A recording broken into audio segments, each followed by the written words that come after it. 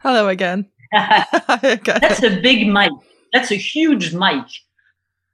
Welcome to the Final Girls podcast, where I continue to embarrass myself in front of my favorite living filmmakers.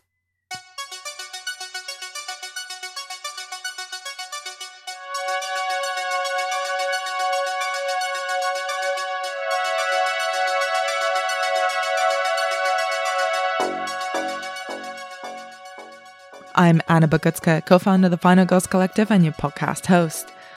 Hope everyone is having a wonderful festive season and continuing our seasonal counter-programming. And to celebrate the release of TITANE in UK cinemas, I'm bringing you an interview with the writer-director of Raw and TITANE, Julia Ducournau herself, who picked up the top prize at the Cannes Film Festival this year, the Palme d'Or, for this visceral, wild ride of a film which just hit UK cinemas.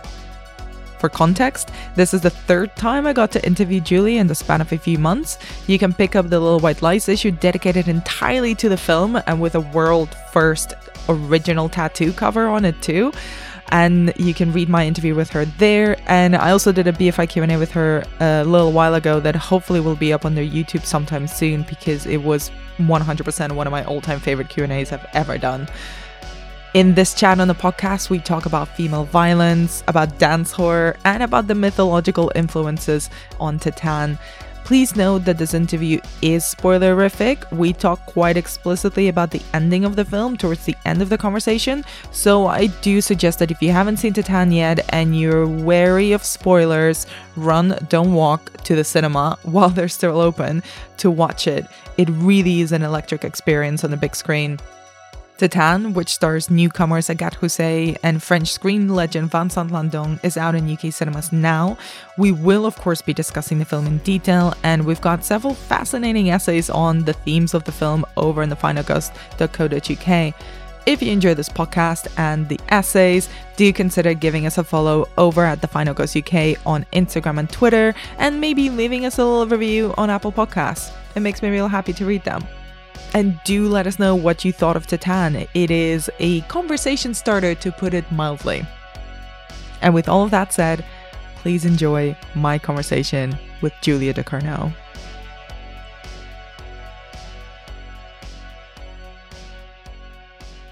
Again, Julia, I'll promise to ask you different questions. So I really wanted to start on the subject of horror with Alexia, because we meet her as this violent and scary serial killer. And I wanted to ask you kind of what elements of her did you want to emphasize? Kind of how did you approach making her terrifying? Well, that's the thing. Is like, I think the reason why she's so terrifying, I guess, is that I try not to justify or give a cause for her violence. Again, I think that most of the time when you have, let's say, a violent or psychopathic or an erratic female character in films, they always tend to link this to a cause that is somehow like revenge or linked to childhood or traumas and things like this. And it's not that I have anything against that. In terms of writing, but as far as I'm concerned, I just tried to reverse the idea that women are a designated victim, and to show that women feel violence too, and they can express violence too, and that violence is something that belongs to humanity, but is not something that is genderized. And I thought about that because I thought about all the, like, for example, I'm going to give you something. There was this poll done in the Paris subway system, I think in 2015 or something like that. and they did a poll with female users of the subway, like regular users. And they asked these women one question: have you ever been assaulted, heckled, insulted because of your gender in the capacity of the subway in Paris in your life? And have you been threatened? It was a broad thing. I can't remember exactly the term. It's like basically goes from like heckling to groping to assault to worse, you know. And I know that it's a poll, so they asked this to women very different ages, you know, who were very different ages, from 18 to, I don't know, and 70. And the answer, the percentage of people who answered yes to this poll was 100. It was 100%. And when I saw that in the paper, I was shocked. I wasn't surprised, but I was shocked that it was 100. Like it could have been 98, you know, but it was 100. And I remember that when I took the subway the next day or that day, I looked in the train and I looked around me and I saw these women sitting, standing, talking, reading, whatever. And I thought, man, it means that they all have been the victim of male violence in the subway at least once in their lives. All of them. I got so angry at that. Like I got so angry. And I thought, what's crazy is that a person, so a man who's going to assault a woman in the subway, which obviously happened to me too, because I used the subway very much, and who's going to assault that person, is going to touch that person, it will never come to his mind that she might retaliate in a very violent way. That could be actually detrimental to his health, you know. And I think it's crazy because when you compare to us, well, like, for example, we are in a subway corridor alone and a man comes to cross our path. Well, even if that man is a saint, we will have already our keys in our hands and we will be already looking for exits. We've already written the violent situation. So you see how alienating it is to think that. And this is something that I don't know how to say that, but it's like we are so far. You can say whatever, but if we don't share the public space the same way, then we are so far, because we're really just talking about getting out of your house, just stepping one step outside of the house. So that's something, that I thought I want a character who just retaliates. And again, I'm not blind to the fact that the reason why we do not retaliate is because we're petrified and because we think that we don't stand a chance, because society makes us think that we don't stand this chance. And I put myself in this, like 100%, because we believe we don't stand a chance. So why retaliate? Because he's going to knock you out or whatever. And I think that this anger and this frustration I put in Alexia. Yes, I put in Alexia when she saying, like, I don't want to explain anything of her violence. She just can. I just wanted to have a character who just can. And that's it. It's so surprising when she first retaliates. And especially, I think, because it's a sort of parasocial relationship that she has with that guy, where he is a fan and he expects something. He feels entitled to something of her, not just her attention, but her body, her affection. Can you talk a little bit of maybe, taking into account just how intense and long the promotion for your previous film Raw was? Kind of what did you glean about this relationship between an audience and a performer that you wanted to put into Alexia, especially in that first part when we see her dance and perform for a mostly male audience? But that's the thing, is I think I really tried to, I wanted to work on our preconceived ideas. And actually, that's something that I really like in other directors' works, like, for example, in The Hunt by Winterberg. He does Mm-hmm. this so well. He plays with you, but he plays with himself. I mean, what on the preconceived ideas you can have about someone in a certain situation, and that's what I tried to do with her, like showing her like a dancer, an exotic dancer, in in a car show. I mean, I think I wanted to kind of somehow tickle this easiness that there is to judge someone in yourself. And I mean both men and women in the room. I mean the whole audience, whoever is in the room. I wanted to tickle that, but because it's in everyone. And I wanted also to be to make you able to get into her shoes as well, and to somehow reverse your preconceived ideas. To change your mind, basically, just change your mind. Which is already a lot, isn't it? It's a lot to ask of any person, and it's a lot to ask of one film. And I wanted to talk a little bit.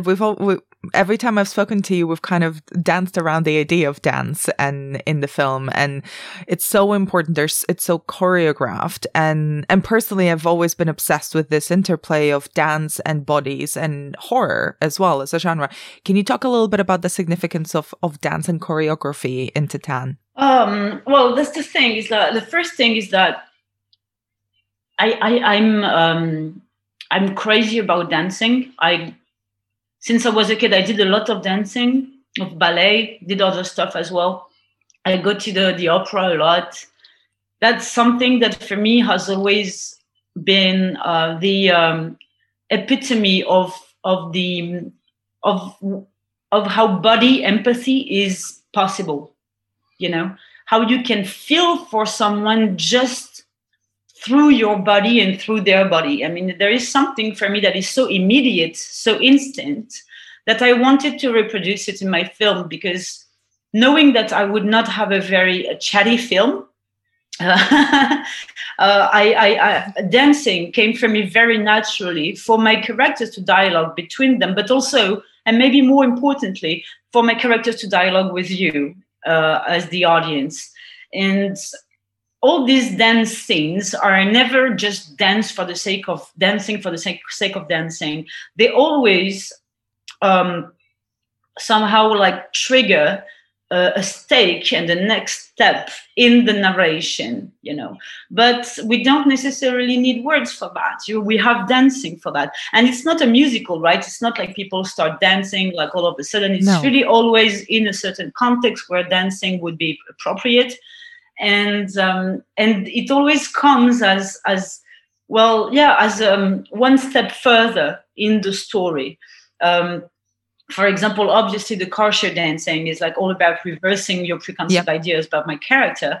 But also, for example, when they're dancing in the pink scene, when I call the pink scene is the one with the firefighter, it's like it's the first moment where you actually have like a real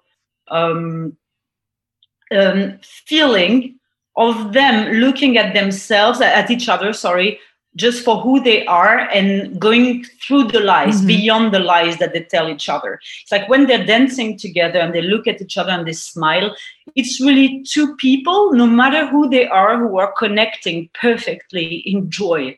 And this is really only dance that could bring that to me, And that's really one step about shedding the lies that they tell each other with this whole fantasy lost something, And so in the same, obviously, at the end, when they're in the mosh pit and then she's on the fire truck and all this, there is this thing with her somehow becoming complete for the first time, becoming the sum of all her experiences, both as Alexia and Adrian, and being all that at the same time. And that puts everyone in awe, because it's like sheer freedom somehow, And again, like that's a super important step for my character. And so it's really, it was really for me a way to again to put you in the shoes of characters that if you try to explain them with words or their feeling with words, you wouldn't understand. It would be too messy, it would be too chaotic. And here all of a sudden it's incredibly clear. And the other thing I kind of wanted to ask you was actually about the other, I think of it as a dance sequence, the scene where Alexia kills everyone in Justine's house. It's so choreographed. How do you see kind of the choreography of Alexia's violence as well fit into that? Well, the first thing you have to know is that this scene was originally a oneer. It was shot as a oneer. Oh my God. We did everything in one shot, many takes, obviously. But we shot it as a oneer, which represented a huge technical challenge because you've seen everything. It's between two floors of the house, and there is like all the stunts and all that, and the prosthetics. The prosthetics were added during the shot, And when the camera was up, you had my whole team of effects who was putting blood and prosthetics on the guy's face. It was incredible to shoot. We had a blast. It was very hard, especially for my DP, who was like in sweat with his camera going up and down the stairs. But it was really exhilarating. However, unfortunately, the pace of the oneer was not, it was not fast enough to match the song that I really wanted on it. And it's a song that, like all of the other songs that I used, was there since the script, and I needed that specific song. And so in editing, we had to cut it. Unfortunately, but fortunately, we cut it in a way that kind of feels like this choreography still that you're talking about, which really was a choreography with the whole team. And I think you can still feel it pretty much. So this scene, that's why it feels like a dance, by the way. That's why I wanted to explain that, because it was a oneer. But yeah, this scene for me is really like, it's a big, for me, it's a big comedy scene, to be honest. I'm always like laughing my ass off when I watch it. I did for sure. And I've felt very troubled as well by the fact that it was so funny. Well, it is. You know why it's funny? Because it's the first time of the film that you can actually relate to her, like, for real, like not only on her body experience, but you can relate to her because she's so tired and overwhelmed for the first time, when she used to control everything. Now she doesn't control anything anymore. And it's very, I think, relieving to see her as a human being completely overwhelmed. I'm like, oh, what the fuck am I doing here? And to laugh at her a little bit, because honestly, it also, it breaks a barrier, of coldness and all that thing. It breaks the fear a little bit for her. And I kind of wanted to ask you as well, because at the Alexia that we meet at the beginning is extremely different from the Alexia that we see at the end of the film. And you mentioned kind of this, merging of identities of Alexia, the serial killer, Alexia, the half metal person, Alexia, the mother, the reluctant mother. And it feels, very much like very biblical and very mythological and very epic. Can you talk a little bit about these big influences on TITANE, the mythology? Yeah, of course. But for me, the reason why she's so different, if we stand on the biblical reference ground, at the end, for me, she's both Mary and Jesus. I mean, she embodies both of them. And throughout the film, she has been both of them. Like, she started with this Jesus with the, the how do you call the crown? The halo. The what? Halo. The halo? No, the crown, with the... Oh, the crown of thorns? Yeah. The crown of thorns that you have. I asked the prop master to create this kind of metallic, brace, I think. Brace. And in order for it to look like the crown of thorns, that's why I asked the girl, Adele, who is Alexia Young, to hold her hands like this up, like she's bearing the stigmatas, and there is this white light on her that gives the impression of a halo. So all this was obviously extremely intentional. And after that, you have the idea of Immaculate Conception, even though we know that We know that it comes from the car, but the way the belly is burst out of her jeans like this with no warning or whatever was my way to kind of give the idea of Immaculate Conception somehow. So from Jesus, she becomes Mary. And then when she's with Vincent, he says, he's my son, blah, blah, blah. I'm God, he's my son, so he's Jesus. So she's portrayed as Jesus right away when she gets to the fire station. After that, you have, I tried to recreate the Michelangelo's Pietà? Pietà, thank you. Yeah. In the bathroom. So she becomes Mary again. And so on and so on. So it's during the whole film, I make her go from Jesus to Mary again. And at the end, for me, she is both. Completely. It's a constant transformation for her, especially. But I wanted to ask you about the choice of wanting to end the film specifically on the birth scene. And the choice of kind of showing us, because I did wonder for a minute there, is she going to show us the baby, the kind of this half metal, half human, new human? Can you talk a little bit about wanting to end it on that scene in particular and on the shot of the child as well? Well, for me, it's a very optimistic ending. I mean, it's really the whole film is really trying to find the light through the darkness. And it arises little by little through the film. The more we get to intimate with our character, the more light arises. And this is really for me that's why I put Jean-Sébastien Bach at the end, which is for me really I'm not saying it in a religious way at all, but this represents sacred, the sacred in humanity. At the end, and all the possibilities for me that humanity can bring us and that we have no idea exist still. So for me, the fact that this baby is born with this endoskeleton made of titanium is incredibly optimistic, because it means that this baby is stronger than his mom, because she only had the plate here. But he, by the way, it's a she. I don't know why I say he. It's a she. It's a she. It's not seen in the film, but it's a she to me. And she has the spine made of titanium. And at the same time, what I like is that at the beginning, the plate is seen like an abnormality. It's seen like a dead thing. It seems that. And here, the metal is alive. The spine is moving. The baby is alive. It's crying. And so there is this whole somehow idea that it's a new humanity that is more monstrous, because it's not only the plate, but it's also the spine, but it's stronger and it's born in love, because Vincent is ready to accept that baby no matter what. What is humanity? Exactly. That's the question. But I think that baby is very human.